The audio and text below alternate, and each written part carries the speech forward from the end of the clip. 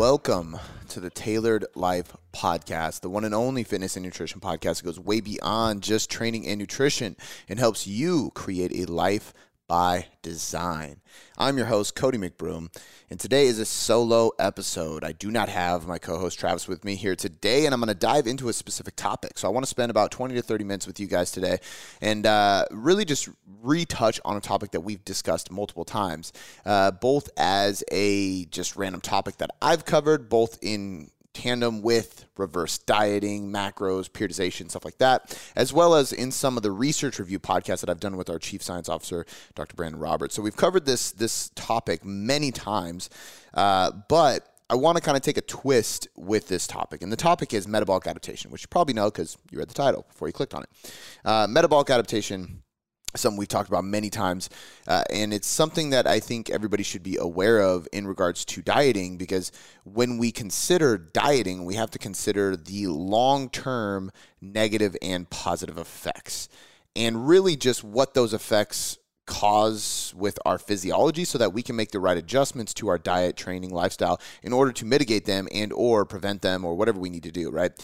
So we're going to dive into that specifically, and I want to teach you how to, quote unquote, avoid metabolic adaptation while you are dieting, which is somewhat impossible, to be honest with you. So I guess you could say the title is kind of clickbait when it says how to avoid metabolic adaptation when dieting, because the truth is you can't. If you successfully diet, it's going to happen. You can't actually not cause it. So first, I'm going to cover and explain what metabolic adaptation is, just so we have some context. And then I'm actually going to talk about why you can't avoid it and why there's actually some research to show that it's not necessarily just a bad thing all entirely. Like, there are aspects of it that we obviously want to avoid or minimize. However, it's also a sign of success, right? And I talk about this even with hunger. There's a lot of times where people are like, man, like, I'm so hungry. What am I doing wrong? It's like, probably nothing. If you're in a calorie deficit, that means you are burning more calories than you are eating. And if you are burning more calories than you're eating, you're doing exactly what you want to do, right? Like, you want to lose weight? Well, cool. You got to be in a calorie deficit. If you're going to be in a calorie deficit, you have to be ready for some hunger. That's kind of part of the process, right? So to me, if you want to lose a lot of body fat, you want to change your body, your physique, your weight, well, you're probably going to have to go through some metabolic adaptation. And that's just part of the price you pay. And it's not always a bad thing. So metabolic adaptation, what is it? It is quite literally the process of your metabolism adapting, your metabolic rate adapting. That's why it's called metabolic adaptation. Originally, it was coined as metabolic damage, and the reason they called that is because when this happens, your maintenance caloric intake drops, right? So what researchers saw, what us as coaches saw, was that when somebody was dieting for a long period of time, they lost a lot of weight, and they successfully lost that weight, and we wanted to bring their calories back up to their maintenance, we realized that, oh shit, they're going to gain a lot of weight at that new maintenance, right? And it's because that's no longer their maintenance. And that's the whole part of, you can't really avoid it, right? So metabolic adaptation is the process of your metabolism adapting to a lower caloric intake and or lower body weight. As you go through a diet, certain physiological adaptations happen, and they change the speed at which your metabolic rate or your metabolism functions at, which means that you have a slower metabolism by the time you lose the weight, which is also why that people who say they are really overweight because they have a slow metabolism isn't always completely the case. In fact, a lot of times it's not the case, because the larger you are, the faster your metabolism has to be, because you're taking in more calories and you have more use for those calories. You have more tissue, you have more weight, you have to use more energy in order to literally just do that day-to-day functions and movement, which means if you're burning more calories, you're eating more calories, and if you're eating more calories and you're burning more calories through general movement because of your total body mass, actually you have a fast metabolism, right? This isn't always the case. There are people who have slower metabolisms, people who have like thyroid dysfunction and stuff like that. But just immediately blaming it on the speed of your metabolism isn't always a scientifically accurate statement to make. So that's what metabolic adaptation is. Now, there was some recent research that showed essentially what they did is they revisited individuals who went through, I want to say it was called, the study was called the Biggest Loser study. And I don't know if they were actually people from the Biggest Loser or they just called it that after the show. But essentially they went back and they looked at these people, I believe 6 years later. And essentially what they found was all the individuals after this long-term fat loss study who actually sustained the results the longest, and they maintained more muscle mass, lower body fat levels, more active lifestyle, stuff like that, they all had a greater degree of metabolic adaptation. So if we look at the results of that study, then we can actually sit back and go, oh shit, metabolic adaptation is a sign of success. That is actually like a trophy. It is a badge of honor in a way. Like, it's not like the coolest thing, but it's also like, here, you actually were the most successful in this study. And the reason we know that is because you have a greater degree of metabolic adaptation. Now, you might be wondering, why is that? Well, quite simply, it's because the individuals who had a higher degree of metabolic adaptations, they had a higher degree of weight loss, right? So again, if we know that your metabolic adaptation is primarily tied to how much you weigh and how much you eat, well, then we also know that if you lose a lot of weight, you're going to have the highest degree of metabolic adaptation. Right? So it is actually a sign of success because the people who lost the most weight had the most metabolic adaptation. They had to. Their bodies literally had to adapt because they were bringing their body weight bringing their body weight down to an extremely low level compared to where it was before. So that the next thing that we have to kind of cover here, as I have already kind of alluded to, but it's important for me to kind of solidify it more just for contextual reasons before we dive into, again, like, how can we avoid this thing, right? And that is what causes metabolic adaptation, right? So what are the two main factors here that cause metabolic adaptation? Number one is caloric restriction. When we go into a diet, we create a calorie deficit. When we create a calorie deficit, our calories are lower. And when our calories are lower, our body begins to adapt to it. This is the same exact thing, in essence, that happens with cardio. As we do cardio, we get adapted to the cardio. In the reverse, right? We're not creating a deficit through food, we're creating it through activity. So it's almost like energy expenditure adaptation. And as we go through energy expenditure adaptation, we burn less calories for that cardio. So a good example of this is you do 30 minutes of cardio on the treadmill. Week one, you burn, let's say, 300 calories per session, 500 calories per session. Who knows what it actually is? Let's just go with 500 for easy math. Week two, maybe it's like 450, 475 calories per session. These are not accurate numbers. I'm just throwing out blanket statements. By week 6, you are burning 250. So 50% less calories as you were originally. Your weight loss has slowed significantly and you don't know why. You're still putting in all the work, but your body is more efficient at that cardio. Why is that? Well, when you increase efficiency of cardio, you are adapting to that cardio in essence. And when you are adapting and becoming more efficient, your body uses less energy in order to perform that bout of cardio. If you're using less energy to perform that bout of cardio, you are quite literally using less calories to get through that cardio session. If you're using less calories, you're burning less calories. If you're burning less calories, you're losing less weight. Plain and simple, right? So we know this based on the research on metabolic adaptation. It's the same exact thing with a calorie deficit. Calorie restriction creates metabolic adaptation. The longer you stay in a deficit, the more time your metabolism has to adapt. Your body is constantly trying to find homeostasis. And if it's constantly trying to find homeostasis, it's going to adapt to the things you throw at it and try to become more efficient and just basically create new maintenance wherever you're at, because that's the easiest way to continue functioning day to day. The other thing is drops in total body mass. And this is where the badge of honor or the trophy or the sign of success actually comes into play. Because if we realize that drops in total body mass or total weight cause metabolic adaptation, well, then we can understand that really all this is saying is if you successfully lose weight, then your metabolism is going to slow down with that. And that's a sign of metabolic adaptation. That is metabolic adaptation happening. But it's happening because you were successful, right? And just think about it like this. If you weigh 200 pounds and your goal weight is 170 pounds. When you weigh 170 pounds, not 200 pounds, do you think that your body needs the same amount of calories to walk, to eat, to digest, to move, to sleep, to grow, to do anything, to move through activities? No. It doesn't, because not only are you getting stronger and more aerobically fit, so you're becoming more efficient in the gym, but you're also weighing less, so it takes less energy to move your body weight because you don't weigh as much.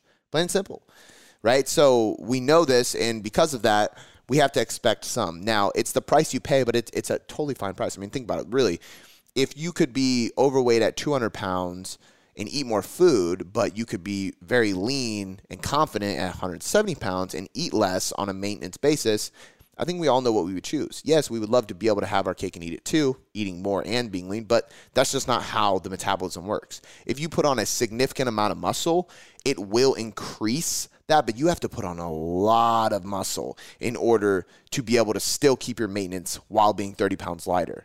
Right? The only other thing you can do is a lot more activity, which you may be doing a lot more activity if you weren't doing anything before you started your fitness journey. However, most people would have to go to an uncomfortable level of activity, a level of activity that would dip out of their lifestyle routine, right? It would cause them more stress than not, because they would have to be altering their schedule to fit all the activity in. So those are the two things that cause metabolic adaptation for the most part: calorie restriction or drops in total body weight. Both of which are expected, and one of which is not a bad thing, right? I mean, calorie restriction is not a bad thing either. Caloric restriction is actually heavily linked to longevity of life, whereas caloric surpluses are not. So it's actually healthy to be in a deficit at times. So there's nothing wrong with that. A calorie deficit actually causes autophagy. That's why people associate intermittent fasting with autophagy, and autophagy is cell turnover. So if we want to improve the health of our cells and regenerate new cells, which is very good for longevity and health, they say to intermittent fast. But we also know that really caloric restriction causes autophagy. So it's probably just calorie restriction that actually causes that autophagy during intermittent fasting, because they don't have any studies that compare non-caloric, intermittent fasting without a caloric deficit showing autophagy. They don't have anything to prove that yet. Is it true? Who knows? They don't have the study. But as of now, we have to assume that it's just calorie deficit that causes that autophagy. Point being is calorie restriction is not a bad thing, and drops in total body mass are obviously not a bad thing, because that's what you're after if you're trying to lose weight. Now, we know what metabolic adaptation is. We know what are the main causes of it. We also know that it's not a bad thing. It should be expected, and to an extent, it's actually a sign that you did the work and you won, right? You succeeded at what you were after. The next thing we have to cover are what the main physiological components affected by it are. So the first thing is drops in hormones, right? So there's specific drops in hormones, leptin, insulin, testosterone, and estradiol to start. There may be some indirect drops in other hormones. For example, maybe metabolic adaptation isn't as affected by it, but if we see a drop in testosterone, maybe that has a dysregulation, an imbalance, or a drop in some other sex hormone that I'm not listing here. The point is, the main ones that we're focusing on and looking at, and that we see to the greatest extent inside of metabolic adaptation research, are going to be leptin, insulin, testosterone, and estradiol. If we have this drop in the leptin hormone, we're going to see a reduction in RMR. We're going to see increases in hunger. If we drop insulin too much, we are going to have, it's going to potentially threaten muscle retention. So essentially, insulin helps shuttle nutrients to the muscle cell, and it allows us to utilize carbs better. It also helps us blunt cortisol down, which is the stress hormone. So if we don't have enough insulin or healthy levels of insulin, or insulin drops too low, then we can actually have issues retaining muscle and storing carbohydrates where they need to go. We're also going to see a reduction or reproductive issues in general. So the reproductive hormones are going to have issues, mainly because of testosterone and estradiol are going to have issues. And we're also going to see some issues with bone health because of these things. Now, we're going to see increases in the hormones, ghrelin and cortisol, which aren't a good thing, right? So increases in ghrelin are also going to increase hunger levels, which isn't going to be the best thing while you're trying to diet, obviously, and it works in tandem with leptin. Leptin and ghrelin are usually associated together, because it's kind of the signals that tell your body to eat more food because you're in a deficit. So again, it's not necessarily a bad thing, right? But it is something that makes it more difficult, which is why maybe we don't want to remove or avoid metabolic adaptation, because you can't, to basically, you really just can't. I mean, plain and simple. But we might want to try to manage it better, I think is a better word. I think avoiding it is a better title for a podcast, but I think managing it is a better way to describe it in this podcast, because if we can manage it better, then maybe we can get through those hunger pains a little bit easier to adhere to the diet longer and be more successful. And then cortisol is obviously going to increase stress levels. It's going to have some water retention effects, and there's going to be some potential issues on lean mass retention, mainly because cortisol is a catabolic hormone, whereas something like insulin or growth hormone, for example, is an anabolic hormone, so it helps us build muscle, whereas cortisol would actually break down amino acids in muscle tissue in order to provide energy. Now, cortisol is not always a bad thing, because if you have enough calories coming in, cortisol being up can actually boost performance, because it's, in a way, it can act as a central nervous system stimulant if you really think about it. Cortisol goes up, adrenaline goes up, norepinephrine goes up, we're going to be able to, it's fight or flight, right? So the nervous system going into fight or flight mode, essentially, right? Sympathetic nervous system tones. That's like they always say the saber-toothed tiger is chasing you, right? But that's the get up and go stimulation, right? Your nervous system gets amped up. This is actually why we tend to do explosive movements before compound lifts. We amplify our nervous system, and then we go into the compound lifts, because we can lift heavier, recruit more motor units, we can be more explosive, be stronger, so on and so forth. So cortisol going up during training is not always a bad thing. However, if it's chronically elevated, if it's consistently high, that's where we start having these catabolic effects, and then we can have some issues with lean mass retention. But also knowing that insulin drops while we are in a calorie deficit and metabolic adaptation is occurring, that might lead to issues with muscle retention as well, for two reasons. One, because that's how we shuttle nutrients to the muscle, but two, that's also how we blunt cortisol. When we eat carbs and insulin goes up, we lower the cortisol hormone. And I've talked about this many times on the podcast, but insulin and cortisol have an inverse relationship. So when insulin goes up, cortisol goes down. When cortisol goes down, then we are staying in a more anabolic zone. We are being better recovered, fed, so on and so forth. So there's a lot going on here. But in general, those are the main physiological components affected by metabolic adaptation. Those are the hormones that are shifted because of metabolic adaptation and during metabolic adaptation. Now, the next question is, how far into a diet does it actually start to occur? From what we know in the research, and this is something I'm stealing from Brandon Roberts, our chief science officer, because I asked him this question directly to get an answer, is what he's found in the research is that after about 3 weeks, metabolic adaptation starts to occur. So for the first 3 weeks of a diet, we don't see as many drops in leptin, insulin, testosterone, and estradiol, and we don't see as many increases in ghrelin and cortisol. We just see calorie deficit doing its thing, you're losing weight, things are fine. After about 3 weeks, these physiological changes from metabolic adaptation start to occur, and they have a direct effect on your metabolism. And that's when you see the slowdown of your metabolism, and your maintenance caloric intake begins to shift due to the calorie deficit you are in and potentially the weight that you have lost within 3 weeks, in the last 3 weeks. Now, 3 weeks is a very rough estimate. For some people, it could be 4, could be 6, could be 2, could be, we really don't know, right? I think it ultimately depends on not only the level of stress placed on the individual through training, diet, and lifestyle, but also the stress capacity of the individual. Everybody's body is built different, and everybody's nervous system and hormonal system and everything is built different in the sense that they can handle different amounts of stress.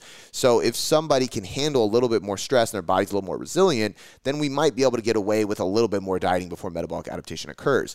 I'd also say that it depends on how long it's been since you dieted, or if you've ever dieted before. Somebody who has never dieted before might not experience a lot of these things for a while. They might get away with dieting for a good amount of time before any of these actually kick in. Whereas somebody who has dieted multiple times in their life, they might see these and feel these physiological changes much faster, and they might kick in sooner. So it really, really depends on so many factors. But we see it start to occur at about 3 weeks. Hey guys, I want to take a quick second to shout out the sponsor of this podcast, which is myself. It's my own app, the Tailored Trainer, which is the simple solution to actually looking like you lift. My goal with the Tailored Trainer was to do just that. I had countless amount of people coming into our coaching to get nutrition guidance from us, and they needed training help as well. And I was tired of hearing people tell me, I don't look like I lift. I'm in the gym hours every week. I'm training hard. I'm pushing myself. I'm sweating my ass off, but I don't look like I work out. What is the deal? And the deal is simple. There isn't a periodized plan backing up the effort they are putting in the gym. They don't have progressive overload methods and metrics and measurements inside their programming that are going to guide them to the result they're after, which is why I wanted to create an app that did that for you. Not only does it have actually systemized programs that are effective for your goal, for your schedule, for your body type, and for your experience, because there are tons of programs in there. That's why it's called the Tailored Trainer, because you can literally tailor your training to your lifestyle and your schedule and your experience level. But it's also going to have the software and the metrics inside to make sure that it's progressive and periodized without you even realizing it. You don't have to do anything, and it is programmed properly to get you to progress, which is why I always tell people, stop aimlessly working out using influencers' Instagram posts and YouTube videos as your plan. Start actually tailoring the training process to you, and you can do that by downloading this app. It's less than $1 a day. And you can head over to tailoredtrainer.net to read more about it, see screenshots of the app live itself, see reviews from some of the people using it, and see a personal letter from myself as to why I created this app in the first place. So once again, head over to tailoredtrainer.net. Now, let's get back into the podcast. One thing to consider here too is that because we know it's not necessarily a bad thing, and we know that these changes happen within the first 3 weeks potentially, I would say this is where we could consider periodization on a larger level. We can look at how many weeks or months out of the year we should not be in a deficit to avoid metabolic adaptation from occurring quicker and getting away with a little more time before these things start to kick up. We can also consider how long we're going to be dieting before taking a diet break, which we're going to get to in a sec, so that we can try to mitigate those adaptations. And it can also give us the length of the diet break itself, right? This is where I tell people, you know, the best route for some is to take one diet break every 3 weeks, because as metabolic adaptation starts to ramp up, we take 1 to 2 weeks off, right? This is going to extend the diet phase quite a bit because you're taking 1 to 2 weeks out of the deficit every 3 to 4 weeks you're in the deficit. So as you can imagine, that's going to double or triple the length of time. So if you're going to diet for 12 weeks, now you just made your diet 24 weeks, if not 36 weeks, which is a long period of time. However, if you don't plan on doing a bulk afterwards, if you want to maintain, if you want to just continue performing, but you want to maintain a lean physique and you're willing to commit a lot of time, that might be the best move for you, assuming you want to get leaner and maintain that for the rest of your life. Whereas some people, it might be the same exact time frame, but we might go, due to really psychological and motivational issues or advantages here, we might go 8 to 12 weeks of dieting followed by 4 to 8 weeks of diet break. So big chunks of dieting and maintenance phases throughout the year and accomplish your goal in a year's time. But again, if you take a year to get there and you can look back 5 years later and be like, damn, I'm still really lean, feeling great, performing well, and everything's in check, you're going to be happy you spent that year doing it, right? So you got to understand that the time you invest into it is directly going to lead and be a direct example of, or mirror image of, how long you're going to be able to maintain that afterwards. Not that taking a year to get there means you can only maintain for a year, but the longer you take to diet and do things properly, the more likely you are to sustain that result for a long period of time afterwards.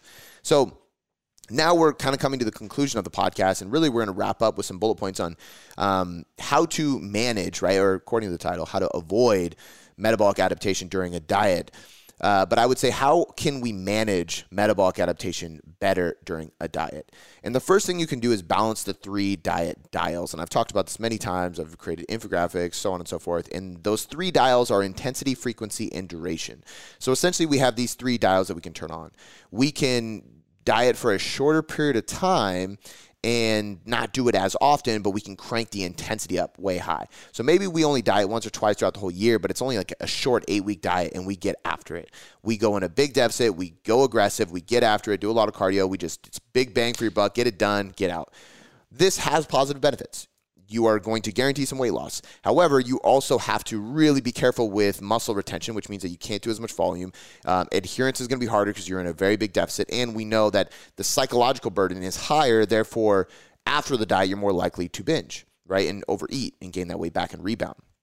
We could do less intense, shorter duration, but high frequent diets. This is where we would go 8 to 12 weeks at a pretty decent diet.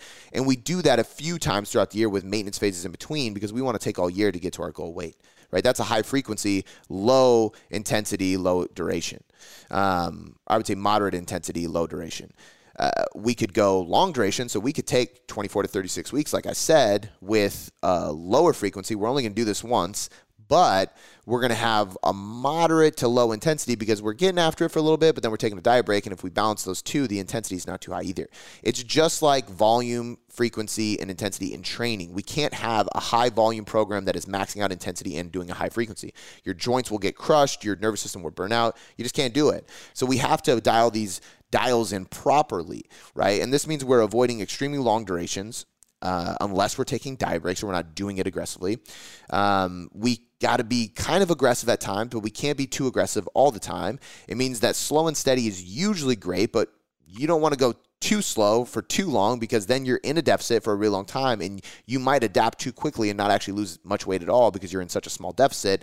And then we know that we have to have a consistency to avoid dieting again, right? So this is why it's like, what's the best route to diet? Well, fuck.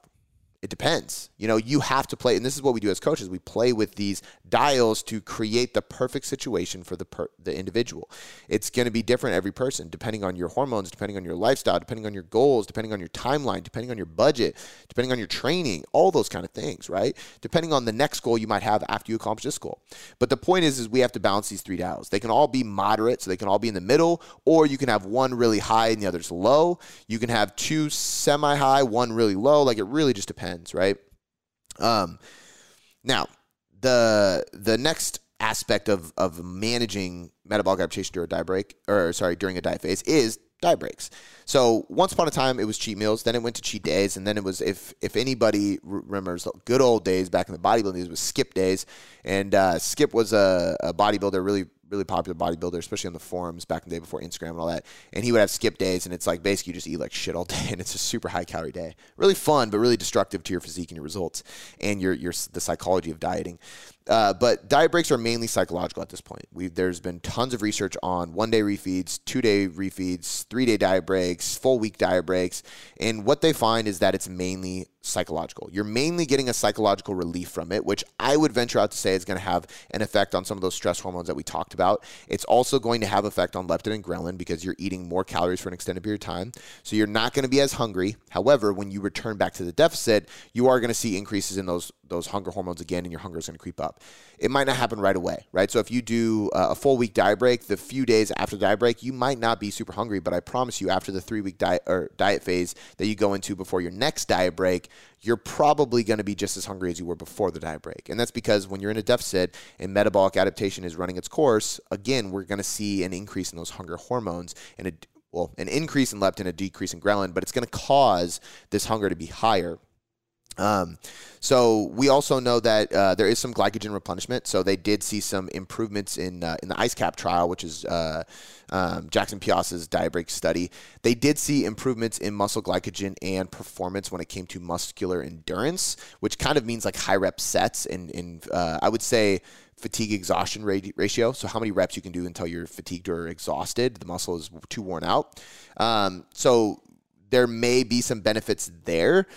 However, we also know, once again, you're going to deplete that glycogen again once you go into deficit. So I would say they are worth that because if you take a diet break and for that whole week you're able to push volume and then a few days after that you're able to push volume, I would venture out to say you're probably going to maintain more muscle by the end of your diet and or maybe even build a little muscle depending on who you are if you utilize diet breaks during a diet phase. The next thing is going to be hormonal. I call it a hormonal insurance and policy and also stress management. And I would say stress management goes with all those. But if we're doing like 2+ days, we're going to see some glycogen replenishment. We're going to have some psychological benefits from just stepping away from the diet, right? We're not stressed about food anymore because we stepped out of the diet for a couple days or more. And stress management due to a reduction in cortisol because as soon as you start eating more calories, especially carbs, which most refeeds in diet breaks should be structured as a increase in carbs to bring you to your maintenance, calories via carbs, we are going to see a drop in cortisol because, again, carbs increase insulin going back up after it's been low from the diet, and metabolic adaptation is going to mean cortisol is going to be blunted, and that's going to lead to stress reductions, which is going to help your mindset quite a bit, I believe, and it might help with muscle retention. Now, 5+ days, so anything over 5 days would be, I call a potential hormonal insurance policy. And what I mean by that is, and this is where it's kind of a double-edged sword, a catch-22. If we look at a 12-week diet and one without any diet breaks, we're going to see X amount of hormonal adaptations due to metabolic adaptation, right? Hormonal adaptations fall into this umbrella of metabolic adaptation, as I was describing before, these physiological changes. Now, if we have a hormonal, quote-unquote, insurance policy, right, because we have these diet breaks throughout the period of time that we're dieting, then what we may see is a less degree of these hormonal adaptations occurring. So maybe we don't get as big of a hit to these sex hormones and the stress hormones and the hormones, the hunger hormones, and all these hormones that get affected by the diet, right? However, if we use diet breaks during a 12-week period, we can't guarantee the same amount of weight loss in that 12 weeks. Because, for example, if you take even just 2 full diet break weeks during a 12-week period, but let's say 3, so every 4th week is a diet break. Well, in a 12-week period, you are in a deficit for 9 weeks versus 12 weeks. 9 weeks being that you have 3 weeks of diet break. Well, that's 9 weeks in deficit versus 12 weeks in deficit. So we can't guarantee that you're going to lose as much weight, because you might actually not lose as much since you weren't in a deficit for as long. Technically, you were in deficit 3 weeks less than the group that didn't take diet breaks. Therefore, you might have to diet an extra 3 weeks. And we can't guarantee that you had that hormonal coverage if you dieted for a longer duration of time to make up for that lost time being at diet breaks. So do we know this for sure? No, because there's not any perfect studies to replicate that. I think it totally depends on the individual. I think that there's plenty of people who don't use diet breaks and they don't lose as much weight in the 12-week period. And people who do use diet breaks do lose as much, if not more, and they say it's because these diet breaks help their hormones or help boost their metabolism. I would probably say what it's really doing is either A, increasing your energy expenditure, because when you increase your calories, you're moving more.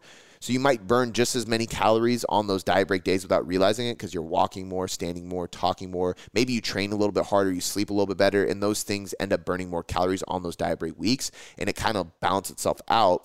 Or the individuals who don't take the diet break have more psychological stress during the diet, and they end up adhering less. So even though they dieted for 12 weeks, they had more quote-unquote off days or binges or splurging or going over their calorie budget scattered throughout that 12-week period than the other group, because they were more stressed from the diet, from not taking diet breaks. That's what I would venture out to say, which ultimately, if you're listening to this, it doesn't really matter either way, because it's kind of one of those things where, like, if the direct cause, if there's two completely different opinions on what the direct effect these diet breaks have is, but they both lead to the same thing, which is a better result, at some point you got to go, who cares what is actually happening here? These both are options and opinions that are backed by some research, and they lead to a positive result. Really, that's really what matters, right?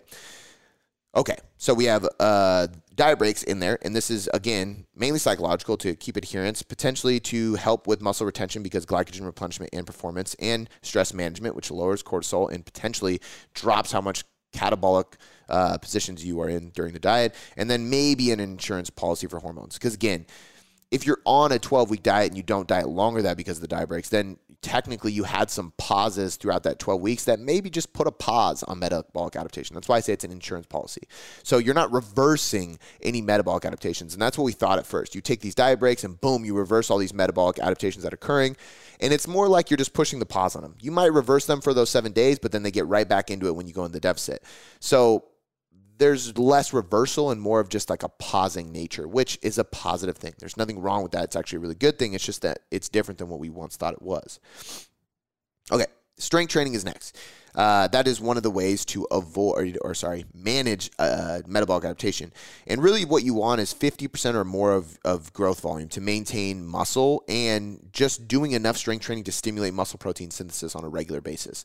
The more often we stimulate muscle protein synthesis through resistance training and or protein consumption, because it does spike every time we train and it spikes every time we eat protein. The more we do that, the more likely we are to maintain and or build more muscle. And we know that you don't need much volume to maintain the muscle you have. Studies show less than 50%, but they were in very, I don't know if they were untrained per se, but they're not athletes in my opinion, so I probably would take that with a grain of salt. 50% is not hard to do. But if you're doing at least half of the amount of volume, so if you do 20 sets per week of glutes or hamstrings or quads or whatever, then you just got to hit 10 sets per week of those muscle groups in order to maintain your muscle. And if you maintain your muscle, or really if you look at it like a scale, the more muscle you maintain, the more you are managing metabolic adaptation. That's the best way to look at it. And the next thing with this all training and everything in helping to manage metabolic adaptation is managing intensity, doing more less cardio and NEAT instead of high intensity interval training, managing your intensity in the gym. So not always going for PRs, keeping your RPE in check, not doing too much volume, not going to failure too often, not lifting too heavy, not exerting yourself too much, simply because the more you do that and the more you do that while in a position that you are not ready to recover from it because you're in a deficit, literally, and when you're in a deficit and metabolic adaptation is happening, we already know that for men, testosterone's lower, for women, thyroid, well, for everybody, thyroid lowers. I'm surprised I didn't mention that in the hormonal thing. No, I didn't. So thyroid is one of the hormones that directly is impacted by a calorie deficit, and that is a huge effect on your metabolism. But the point is when these hormones are low and then your stress hormones are high, which are catabolic, and they're not going to help you recover, and you're in a deficit, so you have less energy coming in to actually sufficiently replenish those tissues that you're breaking down during the session, it's probably not the best idea to add the stress of hard training. So typically in a diet, we don't want to do too much HIIT. We want to do more LISS and NEAT cardio, and we don't want to do too high intensity or too high volume. We want to manage that intensity and volume in the gym to allow us to still recover while in a diet or in a deficit. You're going to want a high protein intake again, and this is going to help with metabolic adaptation for a few reasons. Number one, it's going to allow your calories to be a little bit higher without having to I don't want to say that you can't, because it's not scientifically accurate for me to say it's impossible to store protein as body fat. It's just that there's no research to show it ever happening. There's mechanisms that people can create theories off of that make a lot of sense as to why protein may be able to store as fat, because your body will find a way to store everything. However, they cannot find it in any study. So for the most part, it's safe to have a higher protein intake. And I would venture out to say, especially in my experience, that you can typically diet on more calories if you go above and beyond with protein. So instead of me going in a 1,500 calorie deficit and losing 1 pound a week, I might be able to go to a 1,600 calorie diet, losing 1 pound a week, because I added those 100 calories just via protein, which is 25 grams of protein. That's a whole shake. That might be the difference between you being so hungry you can't adhere and being satisfied enough to adhere to the diet, right? But high protein intake doesn't just help hunger, which is going to help some of those hunger hormones that are out of whack during metabolic adaptation, but also it's going to help muscle protein synthesis and muscle retention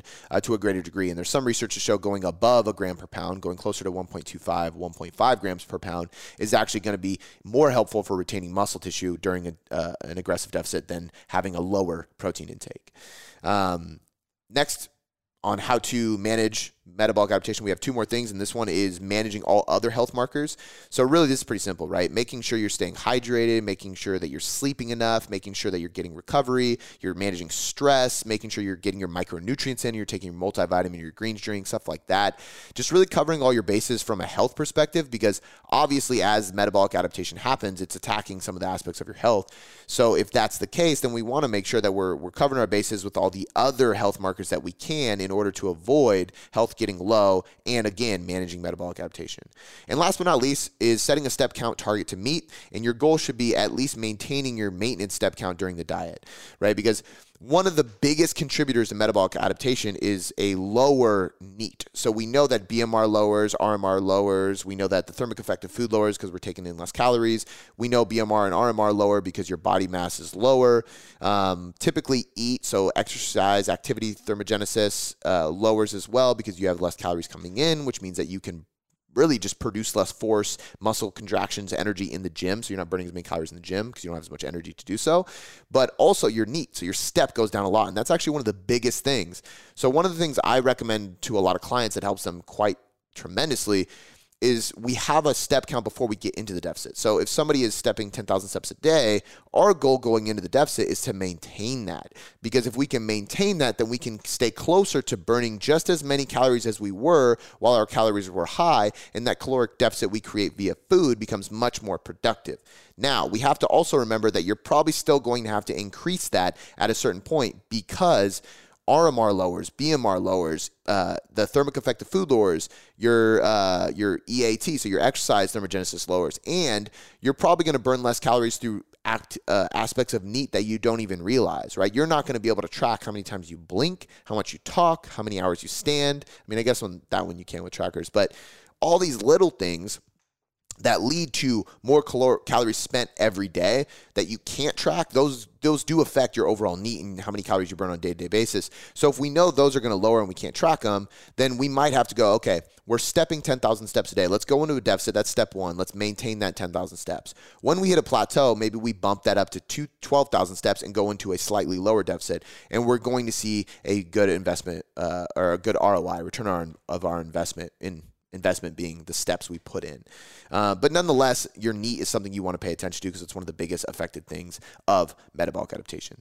So guys, that we're going to wrap it up there. I want to just say real quick, once again, metabolic adaptation is not something to be scared of. It's a natural physiological process that happens while we go into a calorie deficit and or lose weight. And it can actually be seen as a sign of success because in studies, when people lose a lot of weight, they also have a greater amount of metabolic adaptation occurring, which tells us that it is directly related to the success of your weight loss phase. So don't be afraid of it. Just learn strategies that I went over to manage it so you can better control it. You cannot be as affected by it physiologically and psychologically. Even though some degree will happen, you can manage it better and have less of it happen, and you'll be able to maintain more muscle during your diet if you do these things while trying to manage the metabolic adaptation that's occurring.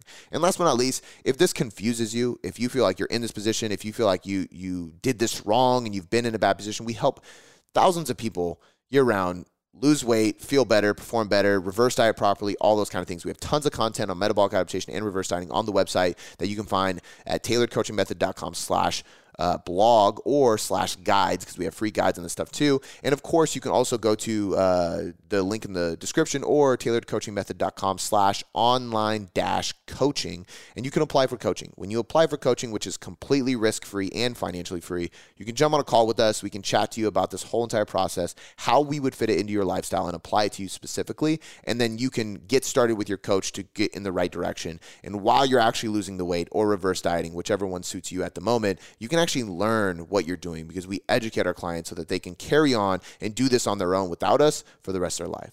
All right, guys, that's all I got for you today. I appreciate you listening. If you like the show, leave us a 5-star rating and review on Spotify and or iTunes, please. And if you enjoyed this podcast, if you learned a thing or two, do me a favor. Share it. Send it to a friend. Post it on your story on Instagram. Share it on Facebook. Do whatever you got to do to get more people listening to this because we want to spread the wealth of knowledge and get more people dieting and training the right way. Thank you guys once again, and I will talk to you soon.